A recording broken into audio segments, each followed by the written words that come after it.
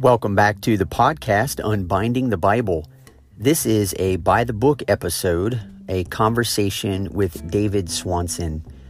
And on the podcast today, I have decided to have a conversation with David Swanson about his book, Rediscipling the White Church, From Cheap Diversity to True Solidarity.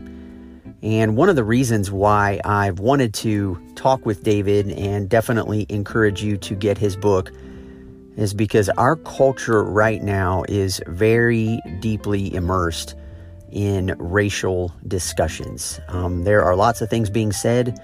There are lots of things being denied. There are lots of things being accepted. There are other things being rejected.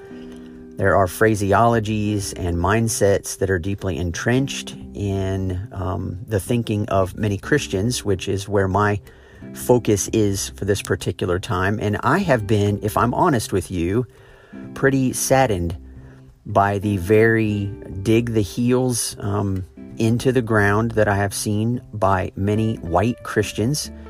And being a white Christian myself, I have really been gripped by the reality that if Jesus truly did come for those who were oppressed and really did form counterintuitive solidarity with those who were the outcasts of society, treated as less than, put in the position of the last, not the position of the first, then the way that manifests itself in any particular culture at any particular time ought to gain the attention of the church in a Jesus-centered, cross-shaped way.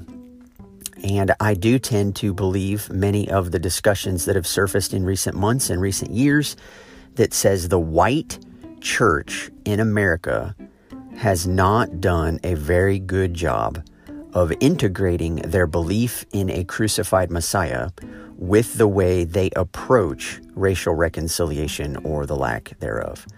And I do not critique the church any more than I'm willing to critique myself. And out of pure ignorance, I realize I do not know much about this at all. And what little I know, back to the days of Martin Luther King Jr., I'm then reminded by many people today saying, hey, look, this is the civil rights movement of our time. And the way we respond here is precisely how we would have responded in the late 60s with Dr. King. And those things sit with me, and they sit sometimes kind of funny. So David Swanson wrote a book talking about the fact that when the church realizes that it's not diverse and not multicultural, and we want to make ourselves that way, we tend to jump the gun and try to create a ministry or try to create some idea where we're going to bring in black members into our church, or we're going to befriend a couple of black people, and then we're going to resolve the issue. And the tensions that are created here run far deeper than that. And David Swanson's book was a breath of fresh air. It's fairly hot off the press. It was published in May of this year, and so you may have seen it or may have had the opportunity to get it, and I hope you will. But one of the remarkable things that David Swanson writes about is that he says, before we get into worrying about diversity, we need to look at discipleship again. Because there are certain ways that discipleship is spoken about in the white church that allows for racial brokenness to happen and for the white church not to miss a beat. And so we need to re-examine the ways that we have been discipled to miss racial brokenness, the ways that we have been discipled to imagine that social issues are not gospel related, and on and on and on. And so this conversation that I have with David is a great one. We go back and forth, several questions each, and he is very articulate, very insightful, and I definitely recommend his book.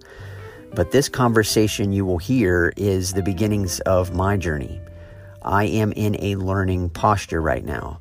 I am very hesitant to speak overly confidently about matters that I know nothing about. And so I'm seeking to learn from others who have engaged these matters before. David is the pastor of a multicultural church in Chicago and deals regularly with matters that I only tend to read about. And so I'm thankful for the time he took. I'm hoping this conversation will be an encouragement for you. Many of you are probably farther along in this conversation than I am. And so I hope to learn from you as well in any interactions that you might choose to have with me after this episode. So I give to you this By the Book episode, a conversation with David Swanson.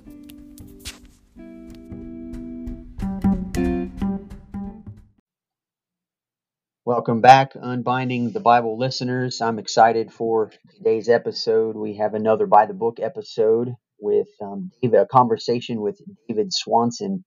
And David is the pastor of New Community Covenant Church, which is a multicultural congregation in Chicago's Bronzeville neighborhood.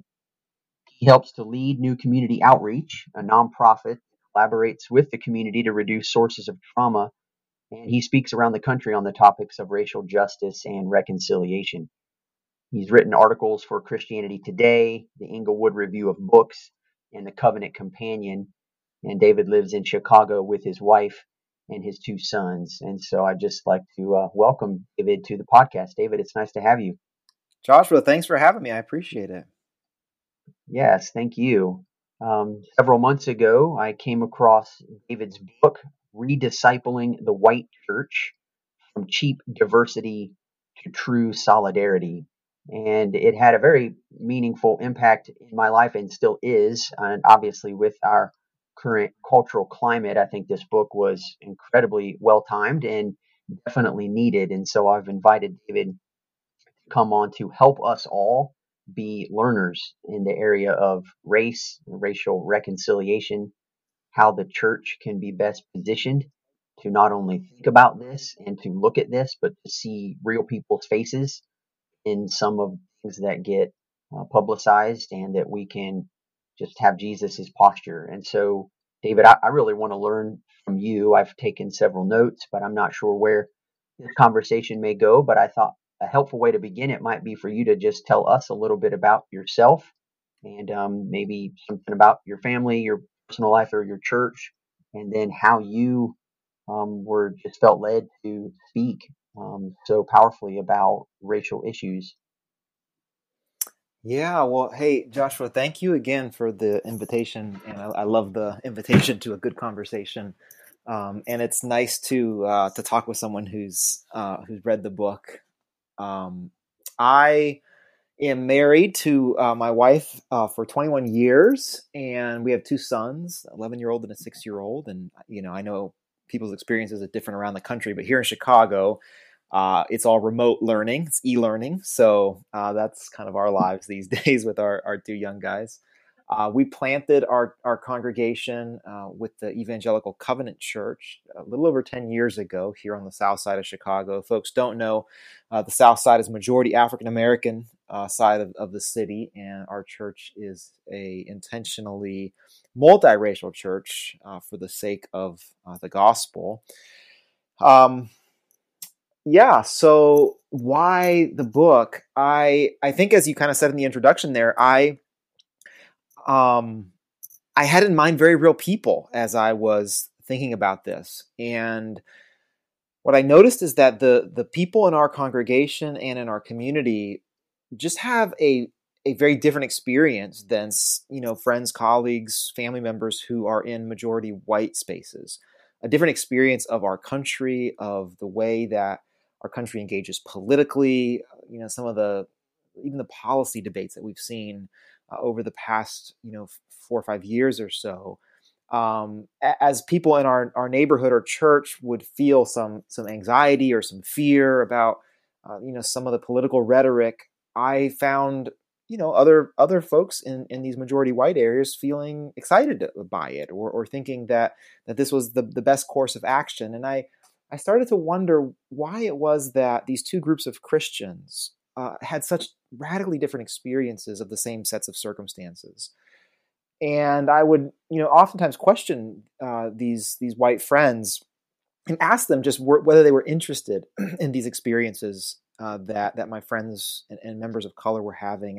And very often I was met with a kind of disinterest, or almost a kind of assumption that, well, if they understood a little bit more, if they knew a little bit better, then they would have the same position that I do. And what I realized is that that we in our white congregations and ministries, our discipleship is not necessarily leading us to a kind of proximity with the rest of the body of Christ. That rather than finding our hearts moved to compassion, or even our imaginations moved to curiosity about these experiences that our sisters and brothers in Christ are having, we find ourselves relatively content in the segregated nature of our lives, of our congregations. And as I read scripture, I just find something very different. I find a vision for Christian community that cuts across the cultural lines of hostility and division. There's this assumption in scripture that the gospel is so powerful. What was accomplished by Jesus on the cross was so comprehensive that those old dividing lines had to come down. And so I just started to wonder, okay, well, why is it that we're not seeing that happening? Why is it that the discipleship in many of our white churches is leaving those of us who are white Christians ourselves content with the status quo? And then what would need to change? What would need to be reimagined so that our discipleship was pointing us in a different direction? So that was what I was trying to figure out, and what eventually led to the book. Well, I'm really thankful that that's the process you went through, because your book was what gripped me when I first heard about your book was this idea that you're saying, hey, reaching out for a quick fix, or let's add a diversity element or a new ministry. We that's jumping the gun. And that was it. It kind of hit me like a wave of fresh air and a relief a little bit, because we've tried some things like that, and I'm developing some friend relationships with some pastors in our community, and I'm very excited about those things. But I was just hung up for so long on what is it at the root? Why is there no eagerness? Why almost a defensive posture? And we'll get into some of that a little bit too. I did want to read. Yeah, this is how you're in your introduction. You said your claim. You said, my claim then is that in order to address our segregation, white churches and ministries must begin with discipleship, not diversity. And so in part one, we'll explore how American culture disciples white Christians toward racial segregation and injustice. Our imaginations, desires, and assumptions are constantly shaped by historically rooted and socially constructed racial narratives that result in our segregation. And then you say, instead of identifying and resisting these false narratives, most of our Christian discipleship practices have ignored them. And in doing so, we have told generations of white Christians that Jesus has nothing to say about racial injustice and segregation. And I think maybe the best way, well, first of all, would you like to comment on your own thoughts there, or you want to jump in with some questions? No, please. I'd love to hear, I know my thoughts. I'd love to hear your questions, Joshua. Well, that's great. Wonderful. Okay. Well, then from my own vantage point, I'm kind of coming into this over the last, I would just say, handful of years. And I've grown up. I remember hearing in churches, and even through some of my seminary talk or talking with other ministers, I can't even remember, but we'll have a particular view of theology, and then somebody will bring in a look at the Exodus, and someone will say, well, I mean, that's Black liberation theology. Right. It's stated as if, oh yeah, that's that, off base social gospel kind of thing. And never once did it occur to me that my version of what I thought was the truth was the white person's perspective on the truth. And so I think for one of my initial questions for you is just, and this is probably related to discipleship, but some of my listeners may not have read your book yet, and I hope to point them in the right direction. But how is it that whiteness isn't identified as white? It's just identified as neutral or as right. Yeah. I think that's super insightful, and it's one of the things that really is a struggle for those of us who are white to come to that realization. It's not a struggle for anybody else. The people of color, whether you're African American, Latino, Asian American, you understand that every culture has its own starting points, its own assumptions, its own shaping realities.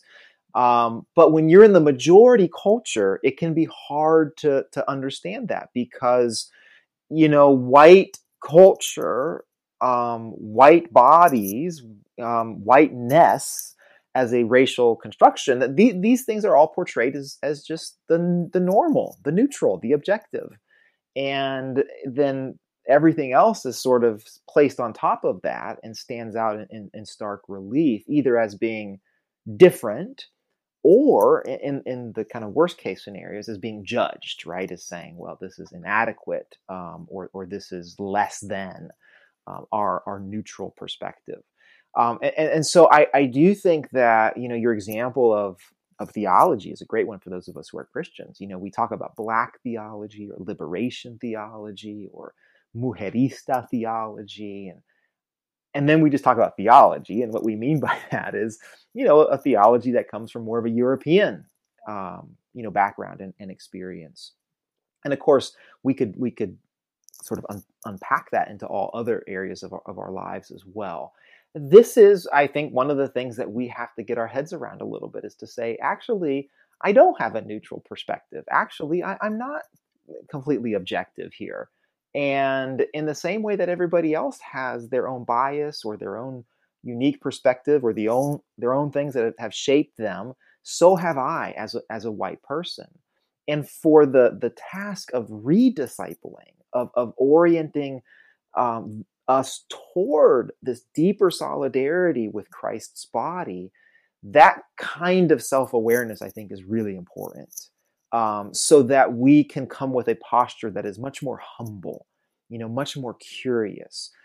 Far too often, when a person of color describes their experience in this country to a white person, the white person's instinct is to say, well, no, that can't be true because I've never seen that. I've never experienced that. Yeah. And what an unchristian posture that is, right? Okay, maybe for people who don't confess Jesus, that's okay. But for those of us who confess Jesus as Lord and who say, we are now more, intimately related through the blood of Christ to our sisters and brothers in Christ than we are even to our own biological family, much less this racial group that we belong to. That response is just not okay. When that sister or brother comes and says, here's been my painful experience, my posture ought to be one of empathy and compassion and curiosity, even if I've never seen it or experienced it myself, to at the very least say, I want to know more about that. I'm sorry that's been your experience. What can I learn, or what can I know so that I can stand with you in that painful experience, even as you set to make things right.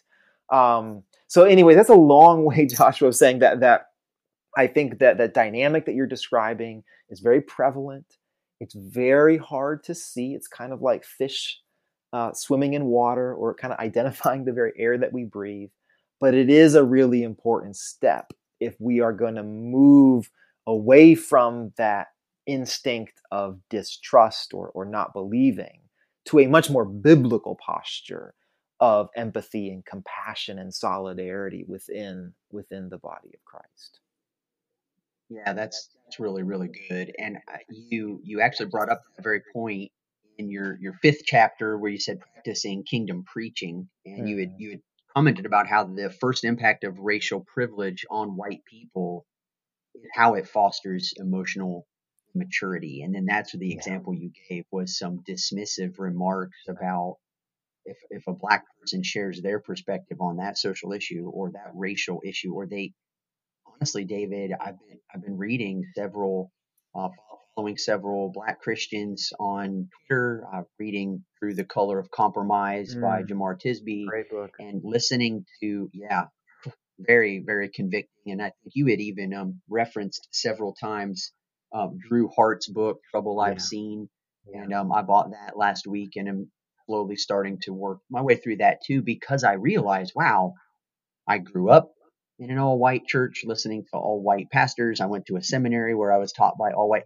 And that's fine. I mean, I don't, and you had talked about, we're not cultivating guilt here. We're cultivating, reimagining and reshaping and just seeing what the kingdom can be like. But this idea of there being knee-jerk reactions to, well, that can't be the perspective. I don't know if I'm pushing for this in my own mind, but it does keep circling back, I think, to identity and to security Mhm, issues. That mhm, maybe mhm, mhm. part of the discipleship process is it's okay for us to expose those areas of privilege because Jesus is willing to help us work through Right, those right, things. right, And in right. other words, discipleship gets to take a different form than it otherwise could if we just pretend that that whole part of our existence isn't really there. Yeah, yeah. Um, No, that's yeah, good. That's really good. I mean, I think that I love how you articulating this because if we are people who say that the gospel of Jesus Christ is the foundation to our lives, is our orienting reality, then we are okay confessing our sinfulness, right? I mean, this is what gives us the ability to move away from that self-righteous instinct, which says I know better, or I know more, or I can't be wrong, to the posture of confession, to saying I am a sinner saved by the grace of yes, Jesus alone, right? That's what the yes, gospel allows us to do. But again, because our white churches have not identified the racial status quo in this country as being opposed to the kingdom of God, because we've not identified the ways in which the kind of racial hierarchy in this country, it exacerbates injustice and it provokes even sinful attitudes or decisions. We've not discipled white Christians to apply the gospel to these sorts of conversations. And so yeah, our instincts have not been discipled. And so our instincts are towards deflection or defensiveness or even to shame and guilt. And we get stuck in those places because we haven't seen how the gospel actually gives us a foundation that is more than strong enough to have even these kinds of conversations. And I think once we start to see that, once we start to disciple those deeply held instincts, that's when really interesting possibilities can come up, right? Because now that person, that sister or brother in Christ, can tell me something that I've never experienced, I've never seen, because perhaps of my racial privilege. And now, instead of kind of crumbling under that or deflecting from it, I can remain present. I can say, I never knew that, or I never understood that. Or even, you know what, I'm starting to see how I might have even participated in some way in dynamics that have hurt you or wounded you, and I can confess that, right? Because yeah, the gospel gives me that kind of platform, as you said, because our identity in Christ is not up for grabs. That's not a debate or a question. That is a secure thing, not because of anything I've done, but because of what Jesus has done. So that's one of my dreams for our white churches, is particularly those churches that make the gospel so central, is that we would actually see that they're central to these conversations too. yes, that's right. And I know it from firsthand experience that I, in years past, lacked the security and lacked the confidence in who I was in Christ that I Mm. couldn't hear critique. And I'm not even talking about racial things. I mean, Yeah. someone pointed out a way that I was selfish in a thing that I thought I was doing Hmm. as a selfless act. And I would get really irritated and just, squirm out from underneath whatever truth they were trying to shine into my life. And only recently have I really discovered, oh, that was because I couldn't handle it. It Right. wasn't because Right. they were saying something that wasn't true. Um, so Yeah. did you have you served in churches prior to the one you have now that's been majority white, or did you grow up Yeah. in a church that was okay? Yeah, well, I'm a missionary kid, and so I grew up in Venezuela and Ecuador up until high school, and so my church experiences there were obviously maybe pretty different than Yeah, the average white church in this country. But then in high school, our church or our family attended a majority white congregation in Southern California. Same in college, went to a Presbyterian church in Western North Carolina, and then really received my call to pastoral ministry at a white non-denominational suburban church here outside of Chicago. A great church, amazing pastor, really formational in my call to ministry. So it's really been within the past 15 years that I've spent almost all of my time in these multiracial spaces, and then in my case, in a predominantly African American neighborhood. And so I think having these two very different experiences is what provoked some of this unease. And particularly as I would read the scriptures and see what I think the expectation is for the church. And at least here in Chicago, you don't have to drive very far to move from a black neighborhood to a mostly white suburb, and or to a Latino neighborhood in our community, and just thinking why is it that we are content with this level of segregation in our church? Why is it that we don't have more of an interest in the experiences that are profoundly shaping each other's lives? I don't think that it has to be that way. I think that what we find, especially in the New Testament, is a church that was willing to push pretty hard to live into a way of being that was really fundamentally different than what was normal in their time. Yeah. Well, and this is really why I want to listen to voices like yours and, Drew Hart and Jamar Tisby and others who now are living it or who see it. Obviously the latter two men are black, so that's a perspective I really want, but you provide a nice growing hinge for me because you also know that predominantly white culture, what that's like, and what it feels like now that you see the difference. Now that you've entered into something else, and so my circles have always been with all white people, and it's interesting. I grew up Baptist, and I'm now an Anglican priest. And my Baptist context prior to seminary, most of the time we spent talking about the epistles, maybe a few times dipped in the Old Testament or some of the Psalms, but not much at all in the Gospels. And when I became an Anglican priest, we tend to read various portions of the scripture through our liturgy, but we almost always preach on one of the Gospels. It was really interesting. For the first several years, I struggled to know how to preach from the Gospels. And I realized the reason I did was because kingdom of God language was not something that I grew up with. And here I am, a pastor, not realizing, oh, wait a minute, kingdom, like that's by definition, community with a king. He's dealing with life in the kingdom and all of the individualistic, self-centered ways that people will have to check at the door in order to find a home in the kingdom. And so for me, just preaching through the Gospels has been an earth-shattering reality for me. And so I question I have for and I don't know if my people sense that. I mean, if they grew up Anglican or Episcopalian, they're used to their pastor preaching from the Gospels, but every once in a while I'll see something in the passage,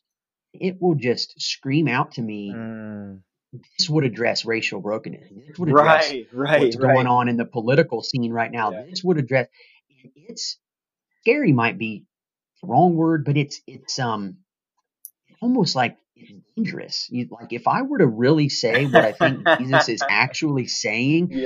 So a question I have for you is, it's as I do say things like this from time to time, I tend to get snub nosed and people, well, now you're getting political, or now or goodness, now you're, my church is predominantly conservative by way of party affiliation. And so I will often be, when I push against things there that don't align necessarily with the kingdom, then I'm a liberal, right? Because those are the only two options that you could be. So I wonder, what have you encountered in terms of attempting to faithfully preach the kingdom, and how is that sometimes misunderstood or misconstrued as being a partisan agenda. Yeah, yeah.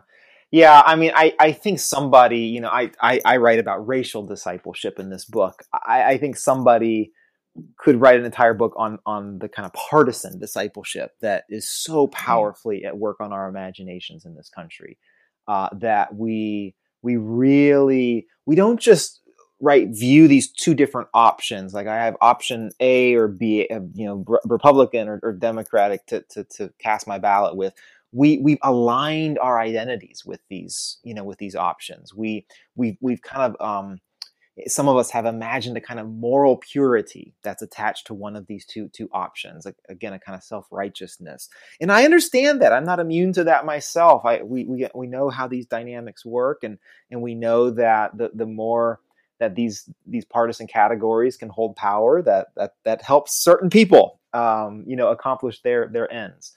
But to your point, I think when we read Scripture and when we do our best to be faithful to the Scripture, we're never going to fit in a nice partisan box. And as a preacher myself, I constantly sort of am wondering, am I doing a good job at equally offending everybody, right? Including myself, my own Right. assumptions here, right? If I never preach anything that makes me uncomfortable, that's problematic, because I'm not immune to our secular culture's discipleship either.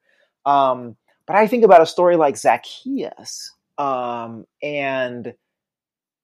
Zacchaeus' response to the presence of Jesus, Jesus who's been preaching the gospel of the kingdom of God, his response is to give away half of his stuff, and then to say, if I've cheated anybody out of anything, I'm going to make restitution up to 4 times the amount. Now, many of us just have no theological framework for that, right? We have no kind of theological imagination to say, well, what Zacchaeus here is doing is he has experienced the radical grace of God, the kind of inbreaking of the kingdom of God and this new way of living, which pulls from him this instinct to make right anything that he has done wrong in this very tangible, material sort of way. Now, in no way is that the sum total of Jesus's ministry, but it's a part of it, right? Here's an example of what happens when the kingdom of God breaks into our lives. And you could preach a sermon that would go into those kinds of places, and people would say, "Oh, you're a liberal, or you're trying to redistribute wealth," when in fact the message is a message for those of us who confess Jesus. And what does it mean? What does it require of us to follow Jesus, regardless of the cost, to ourselves personally? I think until pastors especially are willing to realize that the gospel is always going to put us at odds with the prevailing assumptions of our society, we'll never really be willing to go there, to go to those difficult places. We'll never be willing to talk about race, for example, and the way the gospel speaks to it, because we've been so fundamentally formed in some of these places. But yeah, man, I mean, Jesus makes me super uncomfortable. It's, Yeah. he makes me squirm, and I think that's what we should all expect. Yeah. No, and that's really good. And I love it, especially when that happens. Those tend to be the sermons that rattle other people, is the same ones where he's been rattling me all week. And Exactly, I'm just like, exactly, I'm just trying to share with you what I think he's saying. And exactly. I may be wrong, and I'm okay if you disagree, as long as you think I've interpreted Jesus, you know, Right, you're right. disagreeing with me, or you've got a better interpretation of what you think Jesus means. But yeah. So I think, you say a lot throughout the book, about some of the dynamics about how oftentimes white people like to be thought of, in individual terms, like, well, Yeah, lump me together with my racial group. And yet it's very common to group for a white person, it's very common to group all black people into the Mhm. same one category. And so what I've sensed, and I don't have a way to define this, and I'm wondering if maybe you can help me think through it. There seems to be a fluidity between individualistic things and social things. And sometimes we think about salvation in individualistic terms, not communal. At Mhm. other times, when we want to shield ourselves or whatever, well, it's those people, and those Right. people are spoken Right. about in collective terms. And Yeah. so I'm never very centered around what the scripture teach and trying to understand that dynamic between the individual and what he or she may be a part of and how that manifests itself in a collective at the Mhm. same time. Mhm. But yeah, I know, and your book spoke a lot about that. We need to realize that discipleship is communal. It's not just this individual private. It's personal, right? But Always. it's not Always. private. It's not private. So, Mhm. and that may be a mistake. But any thoughts that you have just on that dynamic and how we might think better about that? Yeah, that's really good because you're right. There when white people are confronted with conversations about systems or social dynamics, we do tend to appeal to our own individuality, our own autonomy, and yet we are quick, often, not always, to make assumptions or generalizations about other groups of people. I do think that to be as honest as we can be, we want to say that the individual is extremely important, is extremely Yeah. important to God, right?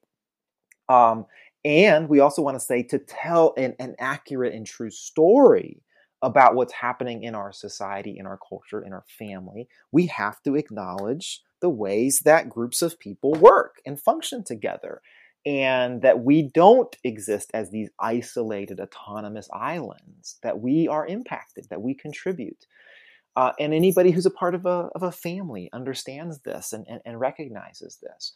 I think for white Christians, if we are going to really engage in a biblical manner with ministries of reconciliation as it relates to race, we're going to have to understand that we have been impacted as a category of people.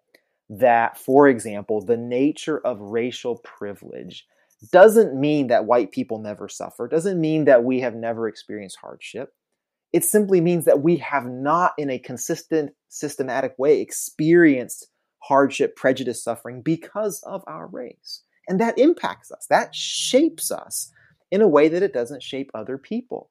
And so to acknowledge the existence of something as something like racial privilege is simply to acknowledge I'm a part of a particular group, just like I'm parts of other kinds of groups, and that has impacted me.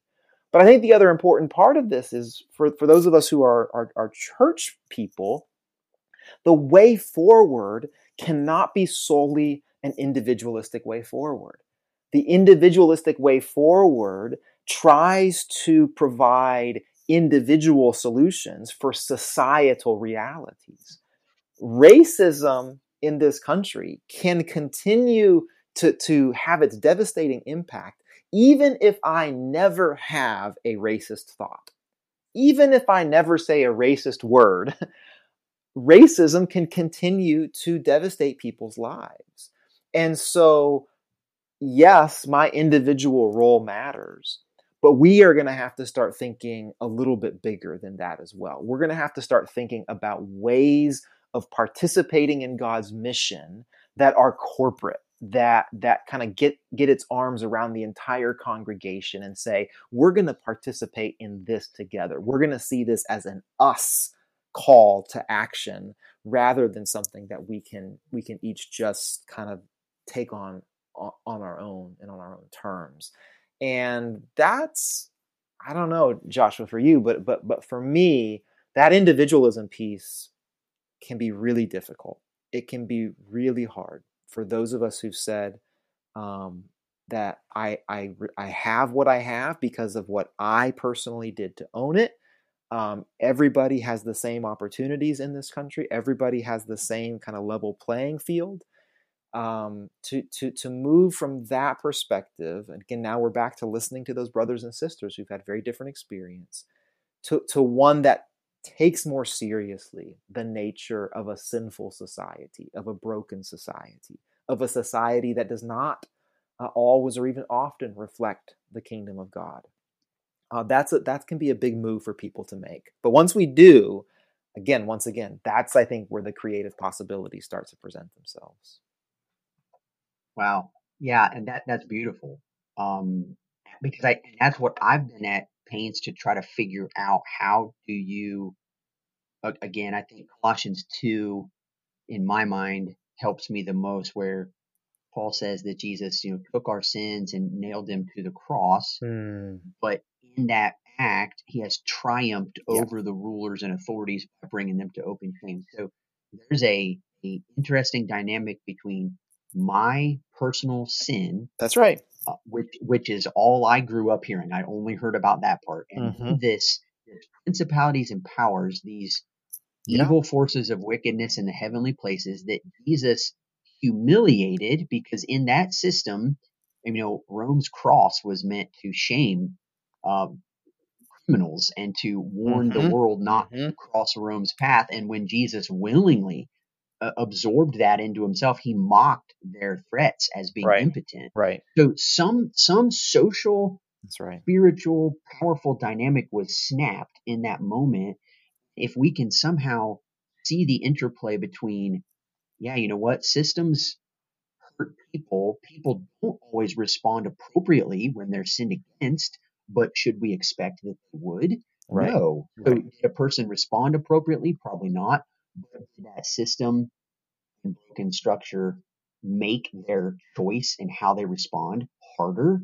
Sure, it did. That's right. So I think I'm constantly trying to help people see it, again, without the fragile posture or the defensive posture. Let's take what we can take from this and grow into being able to look at another person as an image bearer. In fact, I loved your chapter 3 was just called Wounded by Race. And it's exactly what you're talking about here.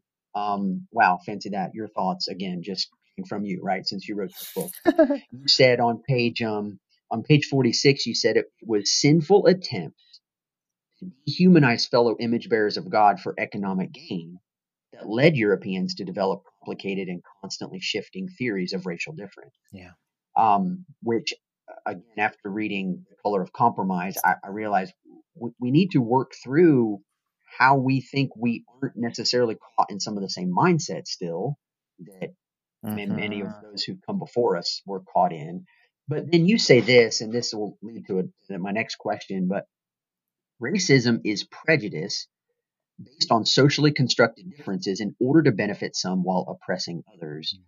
Anyone can be prejudiced, but in the American story, only those with access to the controlling power of whiteness can be racist. Yeah. I'm hearing this kind of term more and more, the racist as it applies to structural power and advantage for some over against others. And the pushback I get,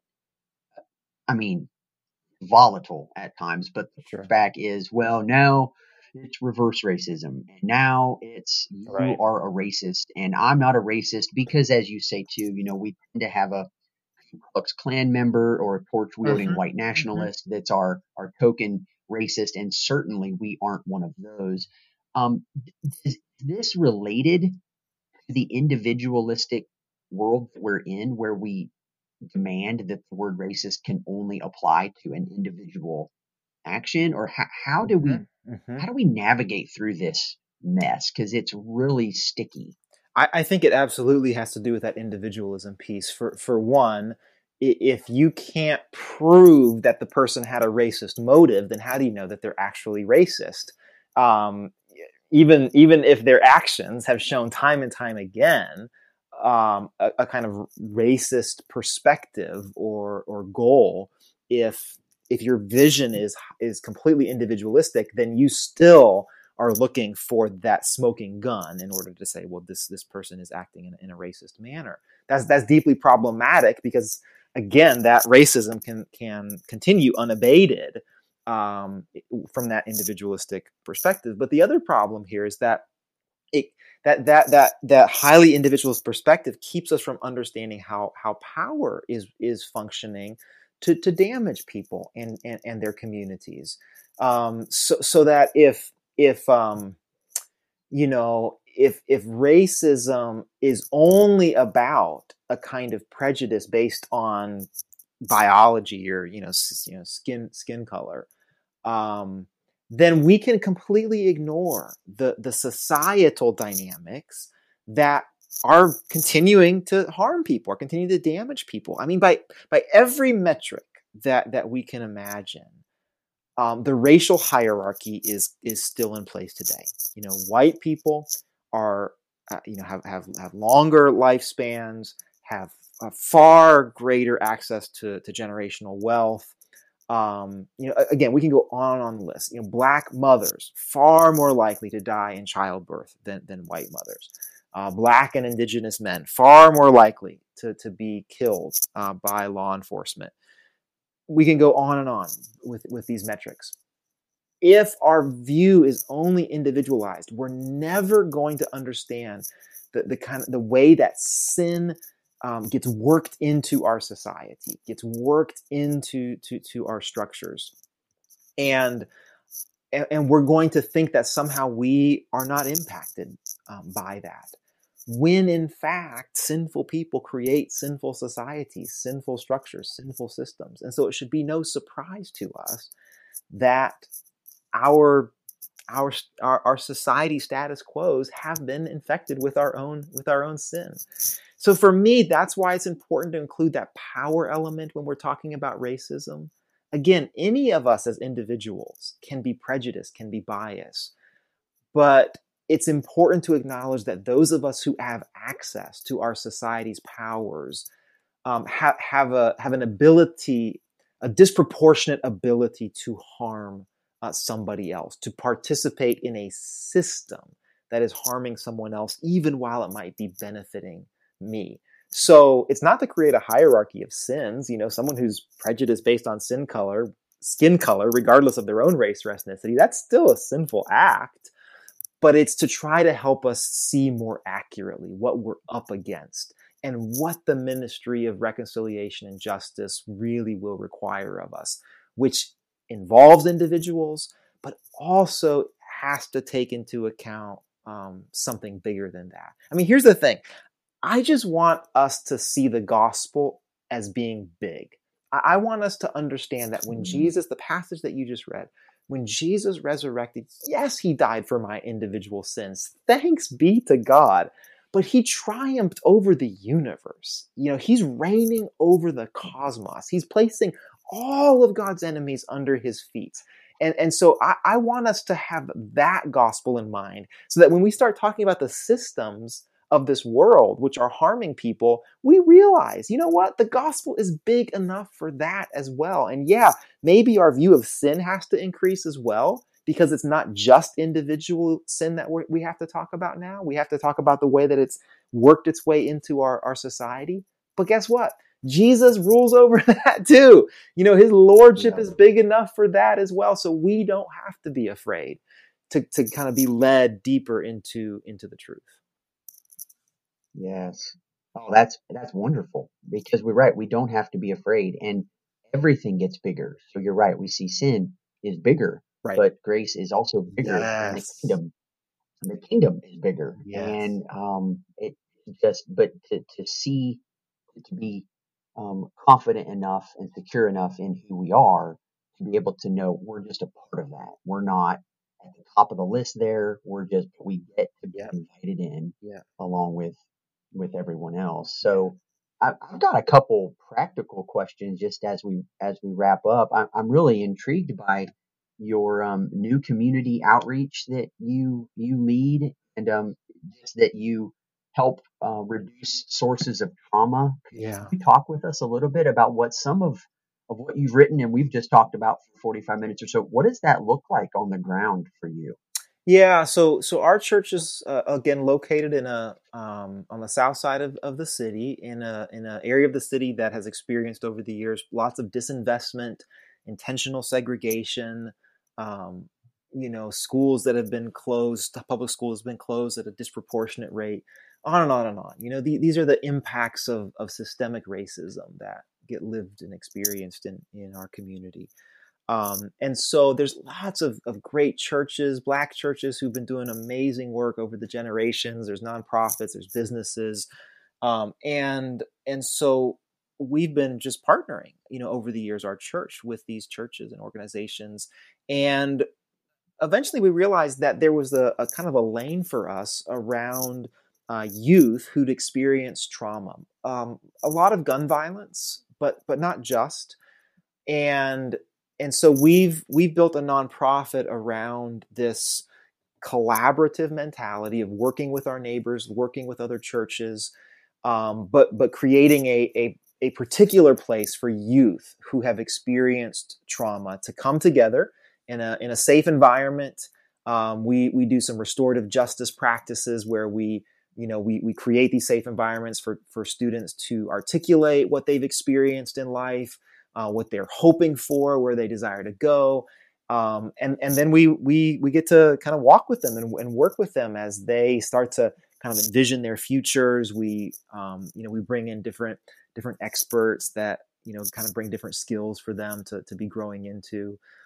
So that it's super exciting. These young people are absolutely amazing, and it's a gift to get to work with them. We do some other stuff in the community as well. We manage a community garden, and with COVID this year, we've just been trying to grow as much produce as we can to distribute to our friends and neighbors. And we've collaborated with another farmer who's also then providing produce as well. So that's been really a really kind of, for me, a little glimpse of the kingdom of God this summer in the middle of a lot of difficult circumstances. But yeah, I think for me personally, it's an opportunity to to be present with our neighbors, to live into the kingdom of God that we proclaim has already broken into our world, and to see how the gospel has these really infleshed dynamics to it. Right. Uh, and what have been some of the pleasant joys that you've experienced being a pastor of a multicultural church that you wouldn't have been able to see or experience if your church was all white? Yeah, that's a great question. Um, I mean, selfishly, I just see the world different. It's not that my previous perspective was wrong. It was just inadequate. It just wasn't big enough. And I think I just have a wider range of how I can see the world now. When something happens now, my instincts are a little bit different. I wonder, well, how are my friends feeling about this? How did they experience this? This thing that just happened. What are they concerned about right now? How can their concerns become my concerns? What are they rejoicing about? And how does that become my rejoicing as well? And so I think my view on, certainly the tragedies in our world has expanded, but also the view on what God is doing and how God is present has just gotten so much bigger. I think one of the ways that race disciples those of us who are white is to think that pain and joy are mutually exclusive. And what I've experienced time and time again in our community, in our church, is that they're not. And that there can be times of suffering and even injustice, things that should not be. And yet the joy of the Lord is still present and available to us because our God took on our flesh and took our sin to the cross. And so there's no pain in this life. There's no suffering in this life that separates us from the love of God and from the joy of our salvation. Um, I could have told you that before, but I'm not sure I had really experienced it. So I could go on and on. It's a great question. But Yeah. I think I have been rediscipled in many ways. I find myself longing for things I didn't long before, desiring things I didn't desire before. I found my loves growing and getting bigger for what I believe is what God loves and desires as well. Yeah. Well, and that's beautiful. And I think I may have missed an opportunity at least to begin our conversation this way, but at least maybe we'll end it this way, right? But talking about discipleship and your definition in the book that you use repeatedly is just people who follow Jesus to become like Jesus in order to do what Jesus does. Yeah. Yeah. And I think what's exciting to me just listening to you talk is what those dynamics might look like and how they bear themselves out in a church setting like your own. Mm-hmm. So for me, for instance, yesterday I preached through Matthew 20, Jesus' parable of the workers in the vineyard. Mm-hmm. And the way I understand that parable with his statement, the first shall be last and the last first, is that I actually think it's really connected to chapter 19, where he speaks about the rich young man who it's difficult, he says, for a rich person to enter Yeah. because those Yeah. who see themselves as first have a difficult time not being always first unless some injustice has occurred. And Right. of course, the man in the parable accuses the master of being unjust because he's paid other people equal to him. So when I preach that message, though, I'm preaching to an all white congregation. And we talked about that. We talked about the fact that as Americans, we tend to see ourselves first in just about everything. And as white people, we tend to see ourselves as first. Right. It's fascinating in your church.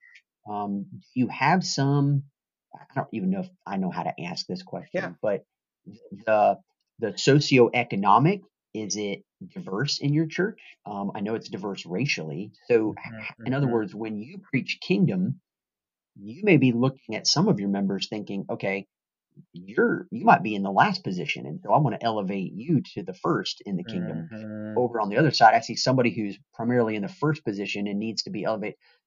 I would imagine that takes on a slightly different dynamic for you. Could you kind of wrap up our conversation just speaking to that for a minute? Yeah, yeah, and I have to say, Joshua, you've asked me, questions that I've not been asked yet. Talk about this book, so I really appreciate that a lot, and I love that Well, question. good.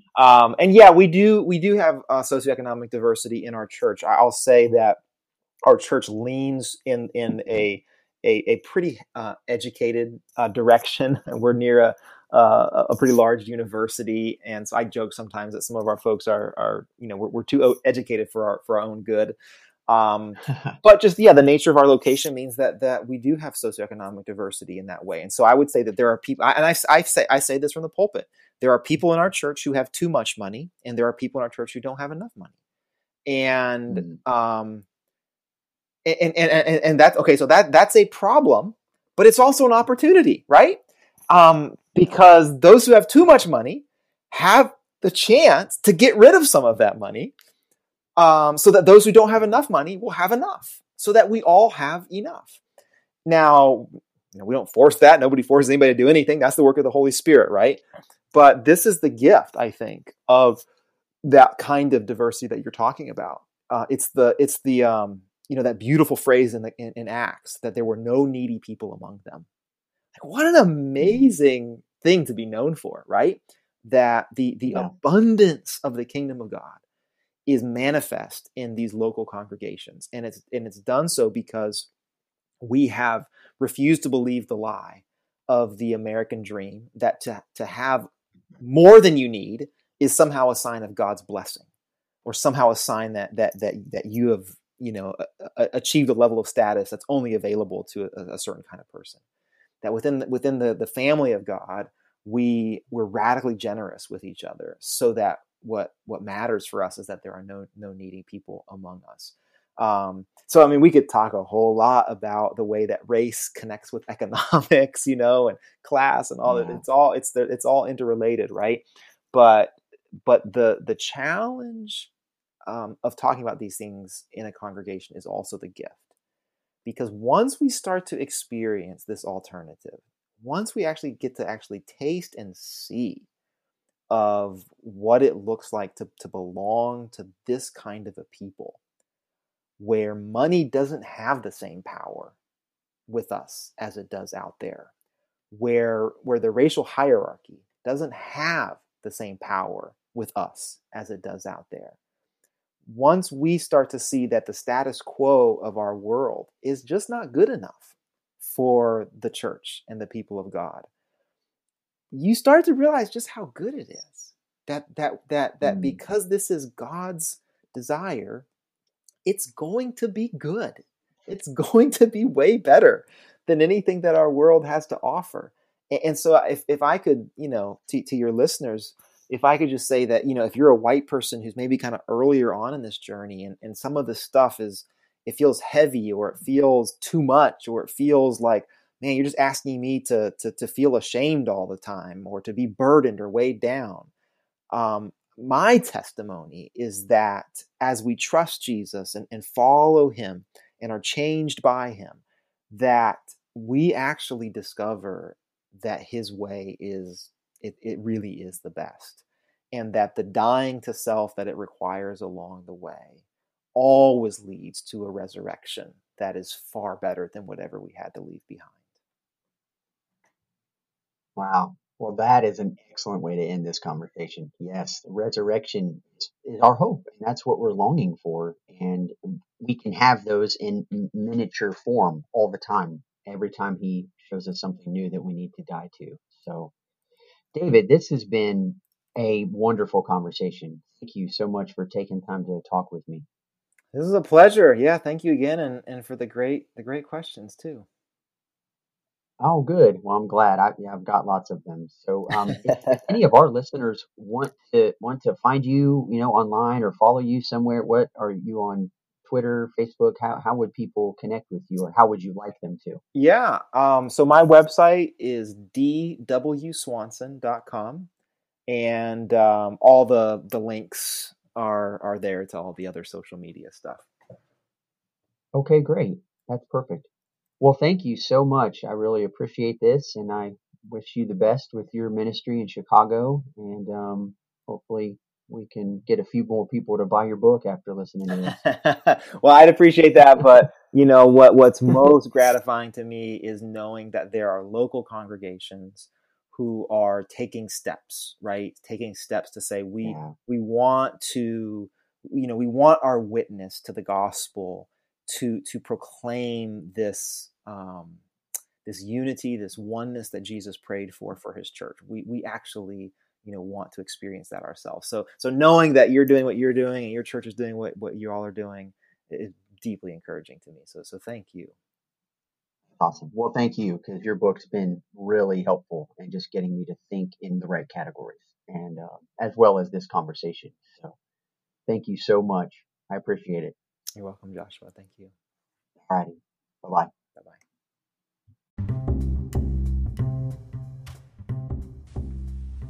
I have to say that I really do love these by the book episodes, these conversations that I've been able to have over the last several months and now to share with you.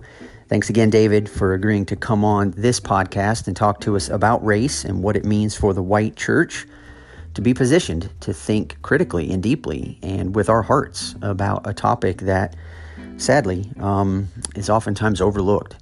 And so if this is the first time you've made it onto the Unbinding the Bible podcast and you found this just because of the conversation with David Swanson, then I'd like to welcome you. And I'm glad that you found the podcast.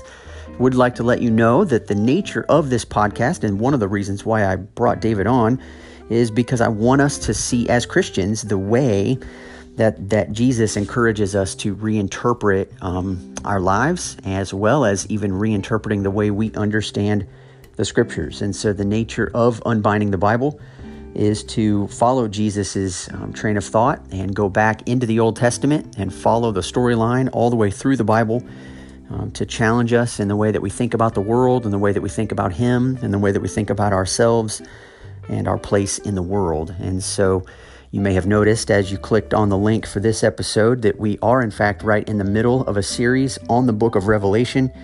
There are a few places in the Bible, in my opinion, where more wildly differing interpretations surface than in a book like Revelation. And it's my conviction that the reason that's the case is because so few people actually read the Old Testament correctly and therefore are unprepared to handle many of John's images that he presents us with in the book of Revelation. But I would invite you to go back to episode 39, which is the introduction to the book of Revelation. Or, of course, I would love it if you'd go all the way back to the beginning of the podcast, as many of the things we talk about there I've built on from the beginning of the podcast moving forward. So would love it if you would subscribe or leave a rating or a review or both, and look for more episodes coming up in the future. All right, Unbinding the Bible listeners, hope you have a fantastic week. Talk to you next time.